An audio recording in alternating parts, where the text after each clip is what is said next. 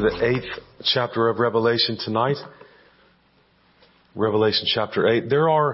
One of the things, I guess, when you study Revelation is, for the sake of preaching, is so often you have to ask, how is this practical, right? How does this help me in my daily life? How do I apply what is here? There are issues like that. And it's there, right? Application. Remember this, beloved. Application of the text is always a derivative of the text. In other words, what God wants us to know is in that text, that particular one, or how He wants us to respond, to do the word. It's there in the text. We don't have to make it up and force it. But one of the other things, if you're paying very careful attention, and I know when it comes to Revelation, most of us are, have you ever found yourself wondering or asking if the judgment of God, because Revelation is filled with it, the wrath of God, is it overkill? Right? It seems to be so intense, so broad. Do you ever find yourself thinking that it's a little too much, or that it's unwarranted? It's unnecessarily cruel or something? Without getting into this too much tonight, I would say that our view of God's wrath is a window into how we really feel or believe about God, period. And often our reluctance to want to talk about, and we shouldn't talk about it, we don't want to talk about it more than we talk about His grace by any means, but our reluctance to focus on it or to think about it or try to shove it away, could it be that our view of God and our horror at human sin and wickedness are off base? Right? Could it be that we have too high a view of humanity and too low a view of God when we read these things and they bother us? And of course they're going to bother us as we're first introduced to them and we're reading through them. But as time goes on, does it bother us too much? And I'm not talking about taking glee in the destruction and the wrath. I'm saying, at some point, do we settle this in our minds that God is holy, that He is worthy, that this isn't overkill? He's not overreacting. Again, God does not have a short fuse. His wrath is not Him losing His temper at evil. He's been restraining and patient. He is calculated. But remember this as we begin to look here at the trumpets tonight. Were it not for God's seal of salvation on us sitting in this room, we would suffer the limited wrath that is being poured out now and the full force of His wrath along with the rest of unbelieving humanity. So let me pray and we'll begin to work through this text together. Father, I ask tonight that we would, through the Word, by Your Spirit, come face to face with You. Father, we are protected by Your grace. We don't need to cower in terror, Father, but we do need a certain amount of respect. And so, Father, I pray that You'd have Your way with us. I pray that You would shape us by the text, Lord. Let us consider what it is that You're telling us here and why You're telling us these things. And we ask and pray for this. I ask for Your help, God, to be able to preach in a way that doesn't hinder that in any way. And please help everyone that has come tonight to understand. Father, help us all to believe and have faith in our God and Savior. We ask and pray these things in the name of Jesus Christ. Amen. Real quick before I read here in 8, in chapter 6, verses 12 through 14, if you can remember, the sixth seal showed us the dismantling of the present earth and the present heaven through this great earthquake that will shatter and shake both the earth and the sky. And so then there's this pause, this interlude between the sixth and seventh seal opening. Our expectation then, since the sixth seal, we get this description of the cataclysmic destruction of God's wrath at the end of time. You might expect that when the seventh seal opens, that right away we're going to hear about the new creation that's about to be revealed. But when the Lamb breaks the seventh seal, for a couple of verses, it seems like nothing happens at all. So let me read the first 5 of chapter 8. When the Lamb opened the seventh seal, there was silence in heaven for about half an hour. Then I saw the 7 angels who stand before God, and 7 trumpets were given to them. And another angel came and stood at the altar with a golden censer, and he was given much incense to offer with the prayers of all the saints on the golden altar before the throne. And the smoke of the incense with the prayers of the saints rose before God from the hand of the angel. Then the angel took the censer and filled it with fire from the altar and threw it on the earth. Now, very quickly, remember what is in that censer, right? What is this coming from? Filled it with the fire from the altar and threw it on the earth, and there were peals of thunder, rumblings, flashes of lightning, and an earthquake. It's only for a half hour, only 30 minutes. But in light of the glorious visions John has been receiving, silence in heaven now out of nowhere for any duration is extremely significant. Heaven has been very loud, very celebratory for all these chapters. Remember from chapter 4, verse 8, we saw 4 living creatures who do not cease to say, "Holy, holy, holy is the Lord God." There are 24 elders who constantly confess the worthiness of God to receive glory, honor, and power. Back in 4:11, when the Lamb receives the scroll, expanding circles of worshipers in 5:9 through 14 break out with a new song of praise. The martyrs in 6:10 are crying out. They're lamenting. Their songs of salvation later in 7:10 and 7:15 add to this ongoing, building, heavenly explosion of sound. And now, absolute silence.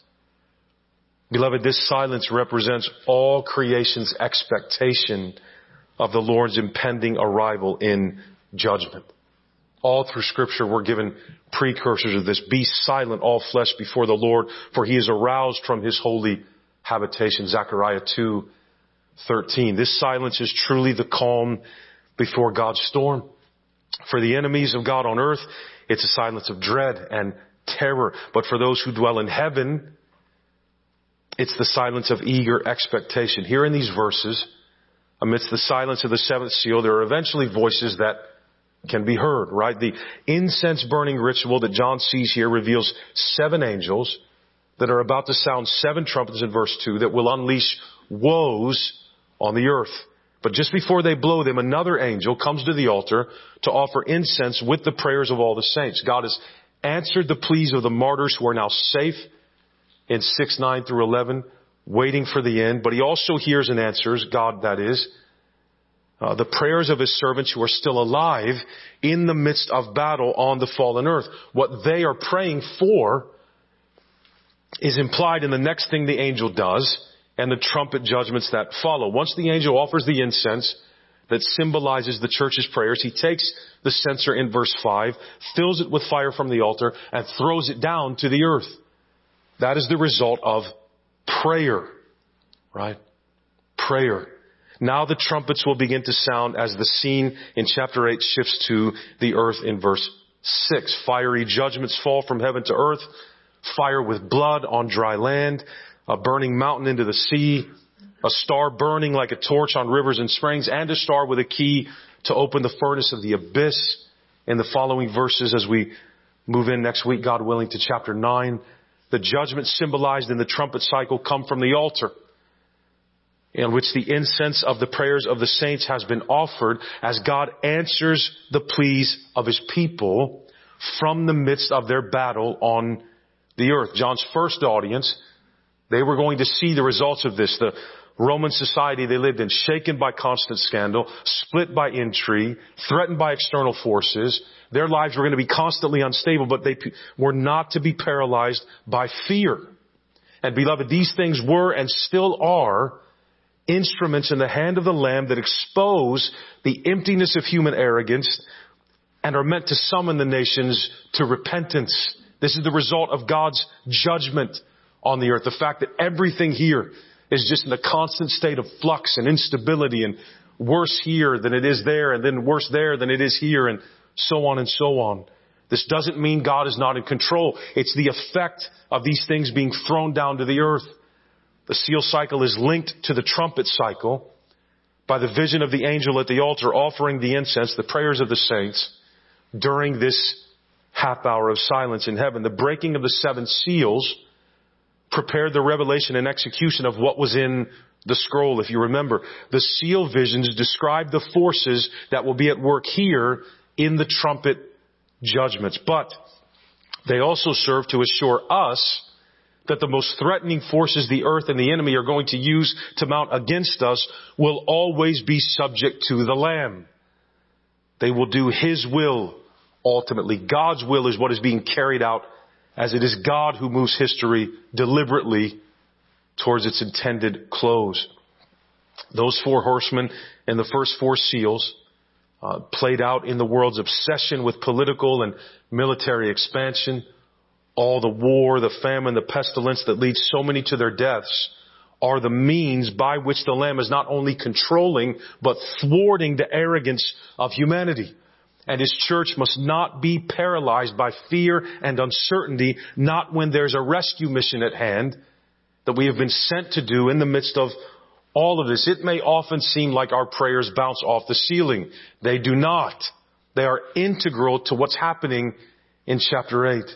Though it may seem that God is delaying the justice the martyrs were crying out for back in the 5th seal, and the deliverance they prayed for in the 7th, God is not going to wait forever. When judgment comes, whether it's in the limited ongoing disasters of God's providence in history, as we're seeing here, or throughout history, the trumpets, or the full force of His wrath at the end, which we will see in the bowls revealed in the 6th seal back in chapter 7. That's what this was talking about. He is going to rescue and vindicate His suffering church on the earth. And beloved, when God finally and fully unleashes His wrath, only those who are sealed as His property, those who bear His name, will be safe and filled with joy on that day, marveling at Him. So let's pick it up in verse 6.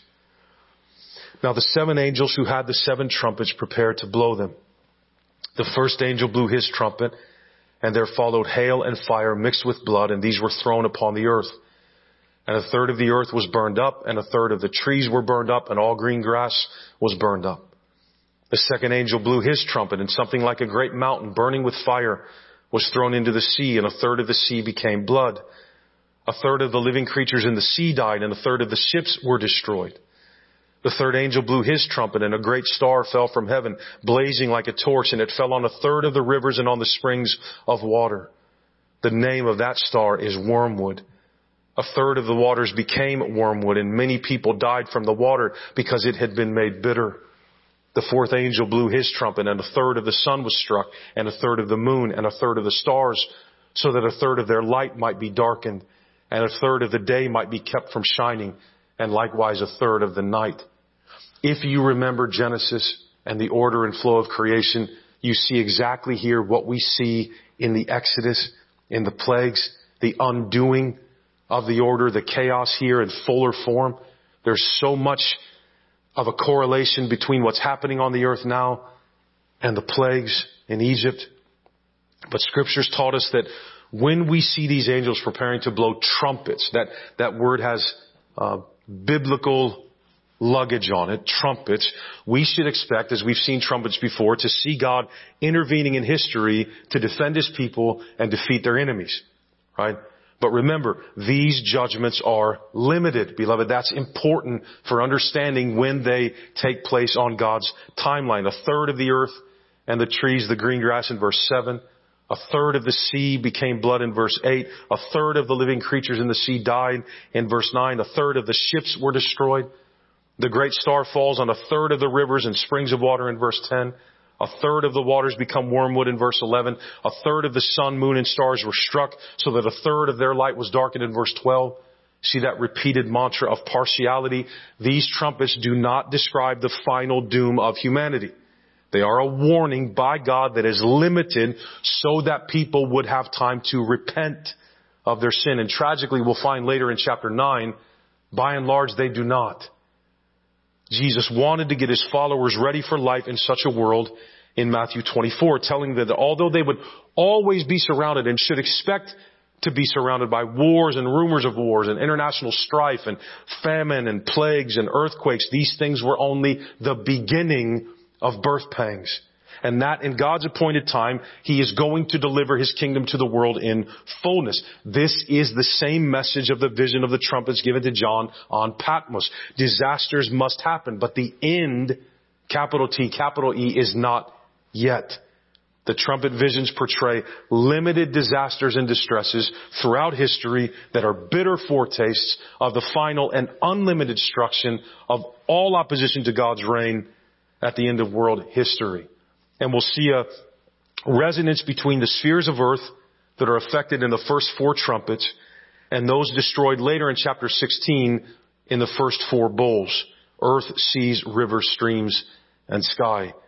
That shows God's righteous wrath addresses every aspect of our environment to indict all humanity for its rebellion, just like the plagues of Egypt were meant to do in Egypt, both through the flow of history and time, that's the trumpets, and at its climax, which will be the bowls. While the bowl judgments in 15:1 will be called the last because in them the wrath of God is finished, the damage inflicted from the sounding of the trumpets only affects 1/3 of each sphere. Later in chapter 9, verse 4, when the demons are released, they're restrained in other ways, right? They can't touch the earth's vegetation or the sealed servants of God. The duration and severity of the torment they can inflict is also limited. In chapter 9, verse 5 and verse 10, then when the 6th trumpet finally sounds, the great cavalry of invaders from the east that sweeps across the Euphrates will only kill 1/3 of the population in 9:18. So in each of the first 6 trumpets, God is drawing the line this far and no farther for now. The judgments from each bowl, as we'll see when we get there, are universal. They affect every part of every sphere. So the trumpets of Revelation are consistent with the purpose of trumpets in the Old Testament and really in the ancient world itself. Trumpets have always played an important role in Scripture. We've seen them time and time again. We probably haven't even realized that they proclaim the coming of the Lord to defend His people, to defeat His enemies. They announce the coming of God in splendor and in victory when God descended on Mount Sinai to give Moses His law. In Exodus 19, 16 and 19, if you remember, there's trumpet blasts. 2 silver trumpets summoned Israel to a holy assembly before the Lord at His tent of meeting in Numbers 10, 2-3.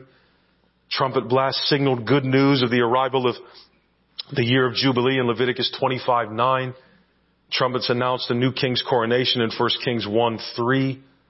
The Lord would assemble the nations to inflict His judgment on Babylon with trumpets in Jeremiah 51:27. The second coming of Christ, of course, will be heralded with the final resounding trumpet blast in Matthew 24:31, 1 Corinthians 15:52, 1 Thessalonians 4:16. But the 7 trumpets used when the Israelites invaded Jericho, if you remember, in Joshua 6:2-21, and that sound the alarm before the terrifying day of the Lord in Joel chapter 2, those 2 instances of trumpets are extremely significant precursors of the trumpets in Revelation. Just as the priests blew the trumpets, marched before the ark at Jericho, in Revelation 11:19, later the 7th trumpet, when it blows, brings the ark of the covenant into view once more. The purpose of the trumpet cycle is to sound alarms that warn complacent people to repent and are summoning the church to the holy war it's involved in, whether it wants to be engaged in it or not. The use of the trumpet in Joel 2:1 is to raise an alarm before an attack. The locust army that Joel describes gives the background for the imagery in which John portrays demon riders emerging from the abyss when the 5th trumpet sounds later in chapter 9, verses 2-10. Also locusts. And we don't have to press a literal interpretation here. Don't let that scare you. This is real, right? This is real. John sees this. He sees what is happening, but it's very strange, isn't it, to see locusts that don't harm the grass of the earth or any green plant or any tree. What kind of locust doesn't harm vegetation? Right? Very strange. Very strange. But instead are called to harm the people who do not have the seal of God on their foreheads. That takes us back to chapter 7, verses 1-8.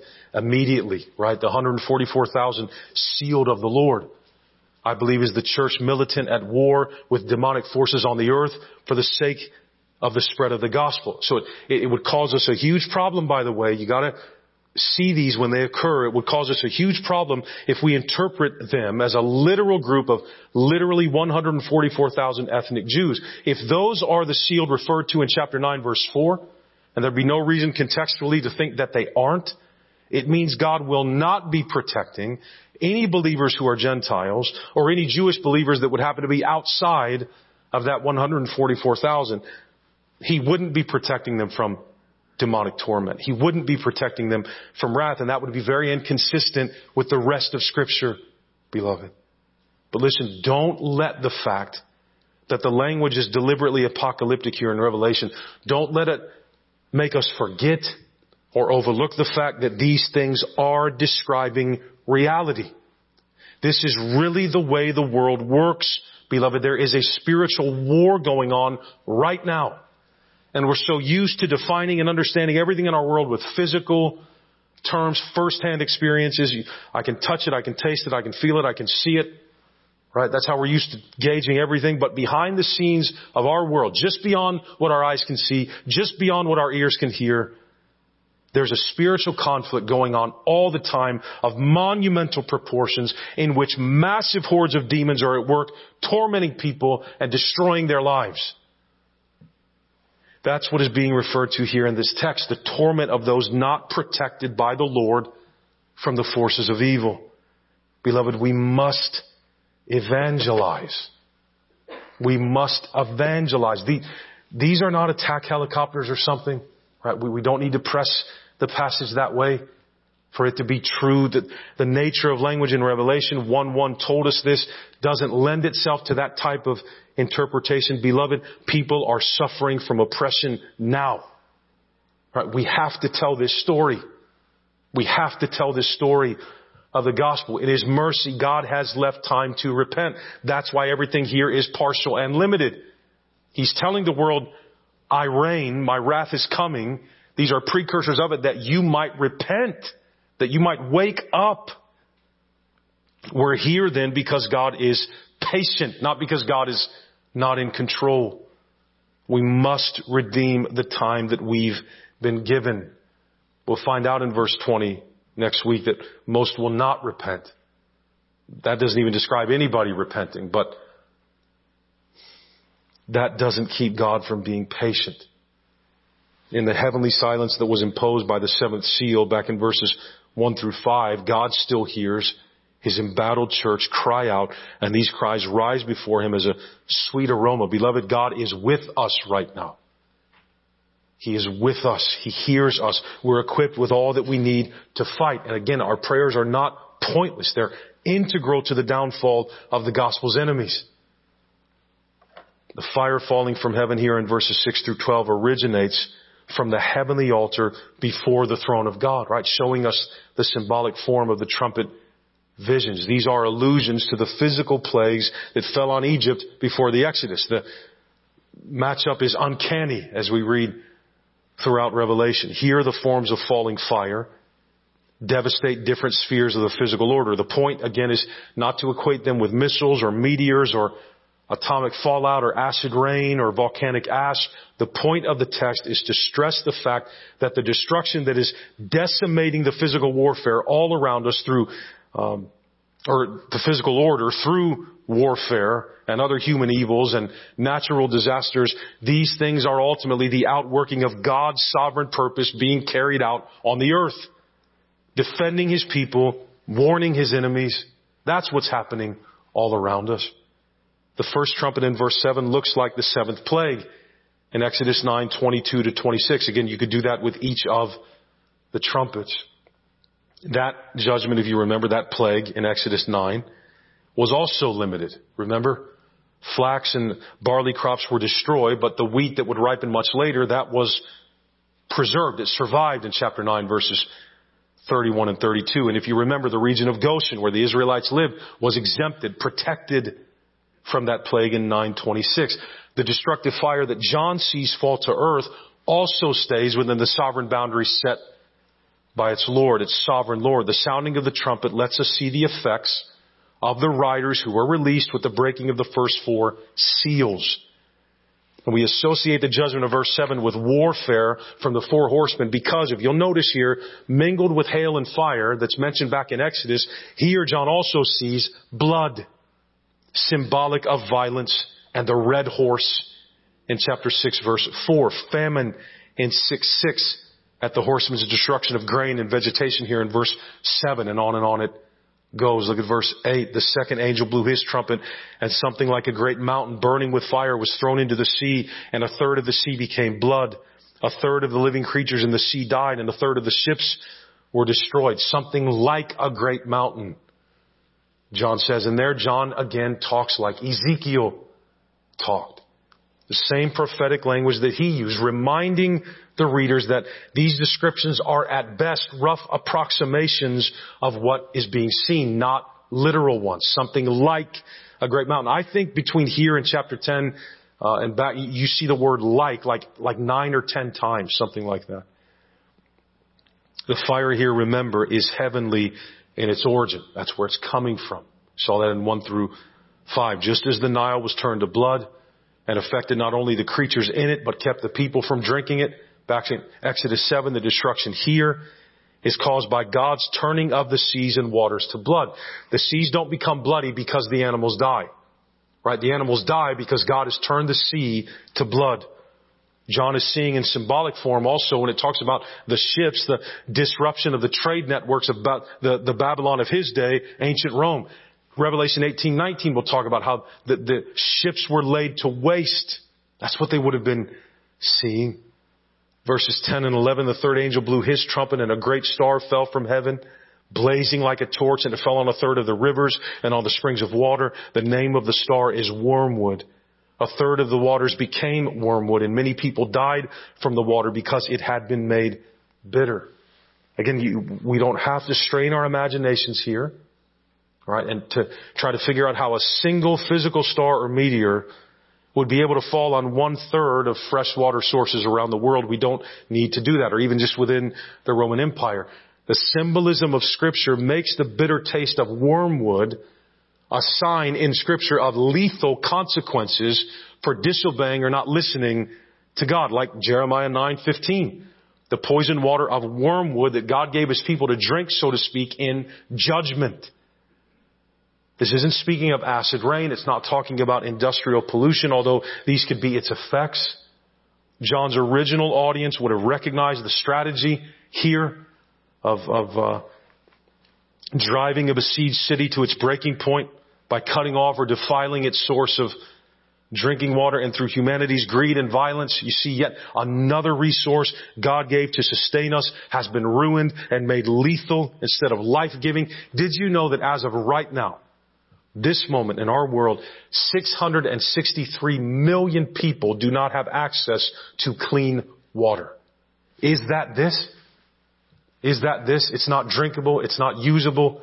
It's not sustainable. That number is in flux all the time. So many nations just don't even have clean water. And you know the effects of this, the diseases and the infections and the horrible health that results from this. This is happening.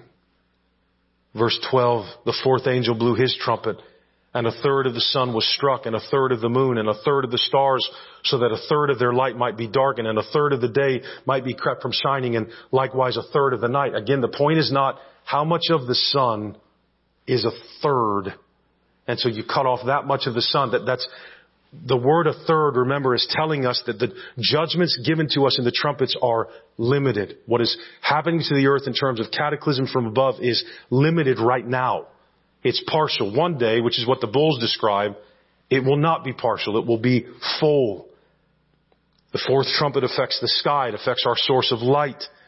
And again, by the way, now, again, we realize that the order of the visions John is getting do not reflect the order of the events they reveal. It's not chronological, right?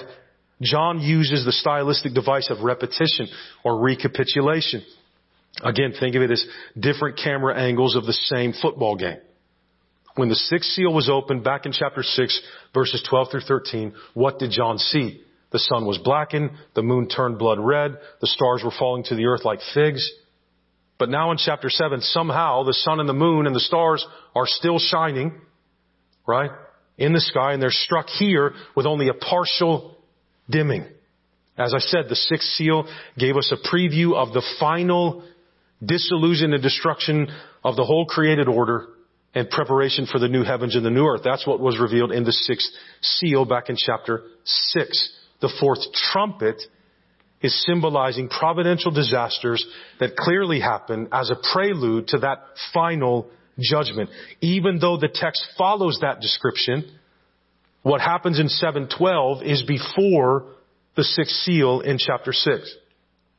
Everything, grain, fruit, fish, imports, fresh water, beloved, even light will be in short supply as history advances. And again, that's all the fallout of war, isn't it? Famine, fighting for resources. The last 3 trumpets are set apart from the first 4 now by a warning. That brings us to verse 13. Then I looked, and I heard an eagle crying with a loud voice as it flew directly overhead. Woe, woe, woe to those who dwell on the earth at the blasts of the other trumpets that the 3 angels are about to blow. Repetition in Scripture is extremely significant for emphasis. That's how emphasis was made in Greek and Hebrew. You didn't use words like very, right? You would have repeated something 3 times. 3 meant as much of that thing as you could get, right? So holy, holy, holy. God's holiness is perfect. It's complete. It's full. Woe, woe, woe. The emphasis there is on how horrible these judgments in the last 3 trumpets are going to be. The last 3 trumpets are woes, if you'll notice, that come to those who dwell on the earth. Which, by the way, means then that it's very good news that your and I citizenship is in heaven, right? The first 4 trumpets announce judgments that affect physical spheres that surround or that support human life. The last 3 trumpets target rebellious humanity itself. And throughout Revelation, those who dwell on the earth dwellers, that's a term that refers to those who are in rebellion against God and His Son every time. Earth dwellers. Back in Genesis, they were the builders of cities, right? The church, however, in Revelation is always pictured in heaven, or most of the time pictured in heaven, or belongs to heaven, wherever its members may be living at that time on the earth. Notice later in the 5th seal where this is going to be emphasized. We'll get into it next week. The locust army from the pit is forbidden from harming vegetation. Again, very strange locusts. And forbidden from harming those who bear God's seal. In chapter 9, verse 4, the end of the first woe is announced between the 5th and 6th trumpets. Later, in chapter 9, verse 12, the passing of the second woe will come before the 6th trumpet. Later in 11:14, the 7th trumpet seems to reveal not a woe on the earth, but a celebration in heaven in response to the announcement in chapter 11, verses 15 through 19, that the kingdom of this world has become the kingdom of our Lord and Christ. The final woe will be the climax of God's wrath on earth, revealed in the outpouring of the bowls that contain the last 7 plagues. The destruction of Babylon, the defeat of the beasts and those who follow them, and the dragon. Now, the signs are all around us to repent of our sin and our rebellion. They're all around us. It is clear that God's judgment hangs heavy on mankind. There's resonance here with this idea of judgment being poured out on the earth in a limited, preliminary sense, God's wrath. You see that in Romans 1.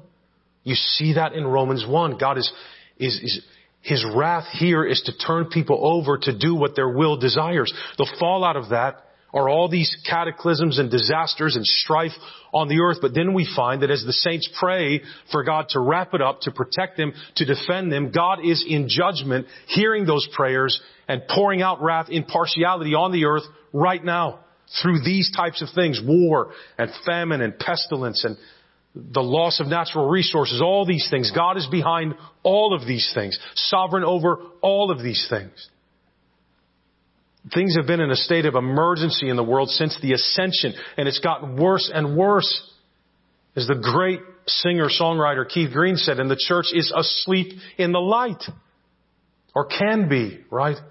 There is no admonition in Scripture for the church to just sit tight and wait everything's going to happen in the future. And so our mantra becomes, look, I'm just waiting for God to get me out of here. Beloved, we would owe an apology to every version of the church that's existed before us. Right? Some of the people reading this letter are in prison. Some of the people reading this letter were suffering, had lost friends, family members, loved ones to martyrdom. Right? Don't let our lives here transcend the spiritual reality of Scripture. Our lives here, for the most part, are very good. Even many impoverished people in America, it's not as bad as it could be in other places, right? Because we have such a great infrastructure and a good, we used to have a good economy and it rises and falls, and better to be poor here than somewhere else. But the fact remains, just because it's like that here doesn't mean that these things aren't happening. And the posture we're to have is not one that says, well, the world can go to hell. I'm waiting. I'm waiting for God to get me out of here. And so, no, beloved, there's an urgency here to the church. There's an urgency here. Right? People are lost. That we're going to see next week that they're being tormented. They're suffering. They're sinning. They're rebelling. And this is only partial what we're experiencing right now. It's limited. God is screaming at the world basically in all of these things. Repent. Right? That is not a request. It's a command. Repent of your sin. The fallout of all this is spiritual warfare, right? The enemy is filled with vitriol, filled with hatred of Jesus and His church. There's no limit, therefore, to his schemes or to his wickedness. That's all happening on top of all this. Beloved, we're at war. We're at war. And again, we won't realize it unless we're engaged in it. And speaking of how our society is an instant society that wants results now and expects everything yesterday, Eugene Peterson, some of his stuff is great, some of it isn't, but Eugene Peterson refers to Christian discipleship then as a long obedience in the same direction. We live in a world that is not only obsessed with instantaneous gratification and satisfaction, beloved, it's filled with evil and wickedness. Humanity is already evil, and then the evil one works day and night nonstop to stir it up. The battle is fought on our knees. Beloved, that's what prayer is ultimately for. Right? It's not a way to increase your belongings and your comfort. It is a walkie-talkie with home base because we're at war.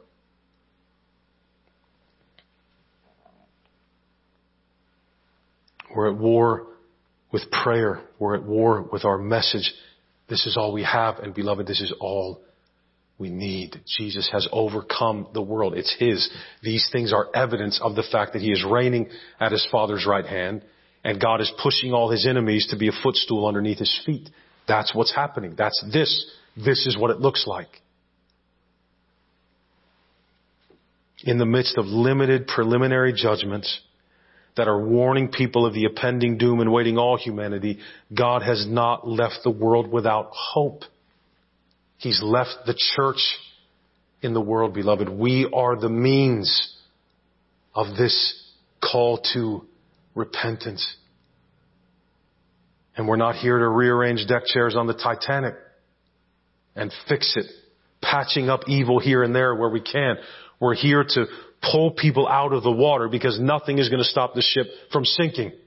Look at this. Nothing is going to change this from happening. Nothing. This is going to take place. Beloved, the wrath that God promises is going to come. We're not going to live or pray our way into a state where we can keep this from happening. The world is always going to be ripe for it, always going to deserve it.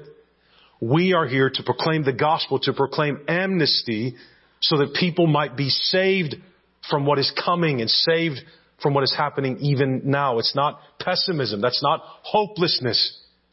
It's reality. It's the way of things. And we have to wake up to these things. We have to remember our salvation. We deserve this and we're not getting it. Were it not for God's seal of salvation on us, we would suffer in the limited and the full force of His wrath along with the rest of unbelieving humanity. And we haven't been sealed because we're better than anyone or more virtuous than anyone. We've been sealed because God is great and His Son is filled with grace and love and mercy. When you think about Jesus dying for us on the cross and absorbing God's wrath as a propitiation, that's what that word means, right? He was a wrath-absorbing sacrifice put forward as a substitute for all who will believe on Him by grace through faith. When you think about that, these are times where you can step back and ponder, this is what He was taking on my behalf. This is what He was shielding me from. This is what I deserve that He took on the cross. Right? He absorbed thousands of years of limited wrath and the full force of God's final and cataclysmic wrath in Himself on the cross for all who will believe from every nation. That's what Jesus was doing when He died. Therefore, our souls are safe forever, that our bodies might be given away. Right? We have to get in touch with reality. You know, that sounds very much like a platitude, and of course I don't mean it in a condescending way, but we have to get in touch with reality. There's a war. Beloved, you and I in our own strength are not up to it. We're no match for the forces that are arrayed against us. But greater is He that is in us than he that is in the world, right? We need His grace to ponder this. Let it all have its way with us, right? And respond accordingly because Jesus is worthy. Because judgment is coming. It's already here, but the worst is yet to come. And we need to ponder it because God loves sinners like us. This is a call when we read these things and what is happening in the earth or on the earth, what is going to happen on the earth. Beloved, it's a call to be the church. That's who got the letter. 7 in particular embattled churches, some worse than others because that's the way history is. Churches in certain places will always be oppressed more than the ones in other places. And it will probably be cyclical and change over time as to where it's until, I think as you near the end in particular, the whole earth will be oppressive to the faith and to the church. I mean, I just think it's going to get worse as time goes on. My understanding is that just before the end, it'll get worse than it's ever been. Satan will be unleashed and unrestrained, and it will be literally hell on earth. Right? Beloved, while we can speak, let us speak. While we can proclaim, let us proclaim. We cannot waste our time, frankly, on other things. Right? God reigns. He is sovereign. He is coming in wrath. And He has offered amnesty to any and all who will believe on Him. This is what Revelation is, a part of what Revelation is doing. Not only assuring us of the end and that God is sovereign, that His Son is coming and that He reigns and nothing can stop Him. Amen. Absolutely.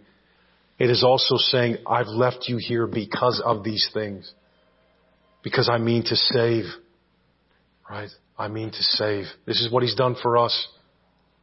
It's what He means to do for so many others, many that we know and love. So let us be the church when we read these things.